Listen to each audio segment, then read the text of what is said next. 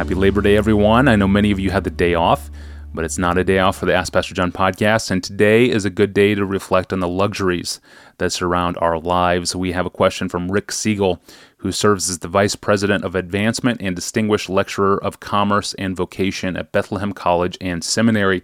Rick writes in to ask this, Pastor John, how are we to think of luxuries? For example, people were once required to buy ice from an iceman to chill and preserve their food. Eventually, a fellow invented an electric refrigerator. But at its original price point, only the very wealthy could own this luxurious, then non-essential product. But as more wealthy people bought a refrigerator, greater demand enabled greater supply, driving down the cost of manufacture and making the product more widely available. Today, a refrigerator would be considered one of life's essentials, even for those who have adopted a wartime lifestyle. So are luxury purchases made by those with means to do so to be frowned upon, even when the products meet a need that only someone with such sufficient means can afford? What do you say, Pastor John? Well, what I say is yes, a luxury. The term luxury is relative, isn't it? It's relative to time and it's relative to culture. Clearly, it is.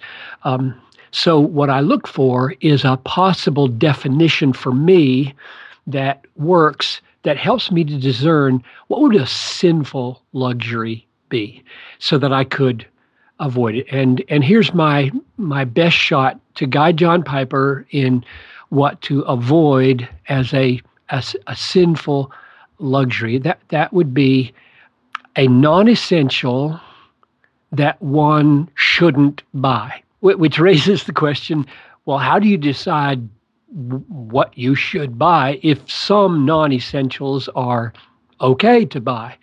And here are the questions that I ask myself. I've got about 4 or 5 of them, and I'm sure there are more, but these are the ones that I use as I try to think through. Number 1, is it good for my soul or for your soul and the souls of the people around you? And I'm thinking here of beauty and various kinds of, say, artwork that you would hang on your walls that you could live without, but you hang a picture up, or flowers that you plant in your garden.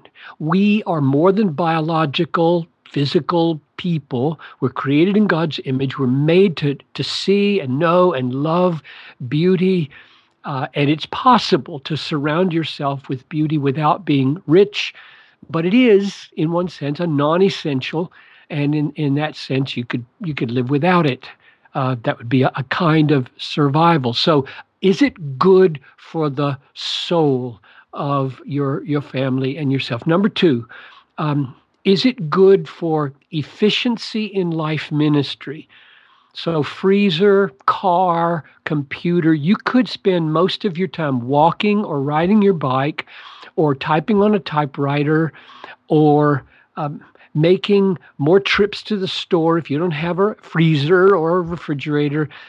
But you may conclude efficiency for the sake of using your time more productively is wiser, and therefore those purchases are warranted for that kind of reason. Third question, is it affordable without saying to the world that you love things and are into the pride of possessions? That's a phrase from 1 John. So what's going to be the impact to the world as they watch you buy something? So I listened to a news thing the other day where a manuscript of Bob Dylan's song, and I forget which song it was, the times there are changing, maybe, it sold for $1.2 million. Wow. One little piece of paper.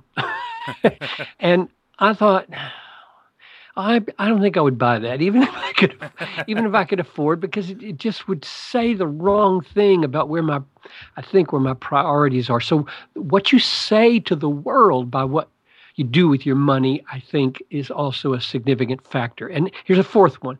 Is it affordable without replacing or hindering good deeds? This is a tough one, but I think it's relevant. In other words, is the money you just spent on this non-essential hindering you from a lifestyle of an act of love. And you could always say, well, I could have given that money to the missionary, and that's true. Every ice cream cone you buy, you could have sent to somewhere else. But I'm thinking of, would you have? Yeah, right. Has it gotten in the way of heartfelt calling to do a good thing? But I'm not going to do that good thing. I'm going to bless me and not them. Then you wouldn't want to do that.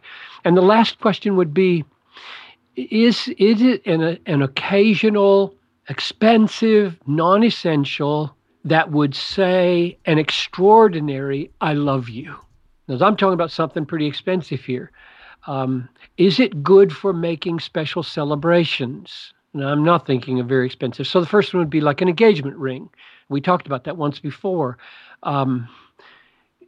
You don't have to buy the most expensive or the biggest. It doesn't even have to be a diamond, but it will be more expensive than your usual purchase because there's a big, glorious, beautiful, I think God ordained "I love you" to be said here, and I'm committed to you, and I want you, that our culture recognizes as a beautiful and sweet thing.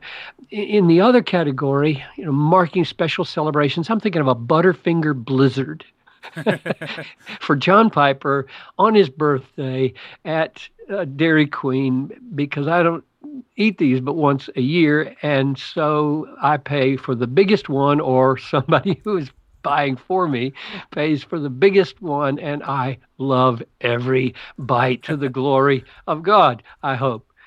Or one other example, we got home from Tennessee a few weeks ago in Minneapolis. The house is totally empty, boxes everywhere. I had to go out and get some milk because we didn't have anything for breakfast the next morning, and I was at Cub, and as I was walking to the counter, there was this display of flower bouquets, and one of them was orange daisies. Well, now my wife loves daisies for reasons we won't go into, and orange is Talitha's favorite color. And I said, perfect, a welcome home bouquet. I think it cost $6. Now, I didn't need that. They would not have missed it. But I took it home. I handed it to Noelle. I said, welcome home. It's good to be home. So that, I think, fits into the occasion of, is there something precious? Is life big and beautiful, and you're not getting rich in doing this, you're not living off luxuries in doing this, but it's non-essential. So those are some of the questions that I would ask in trying to decide if something is a sinful luxury or not.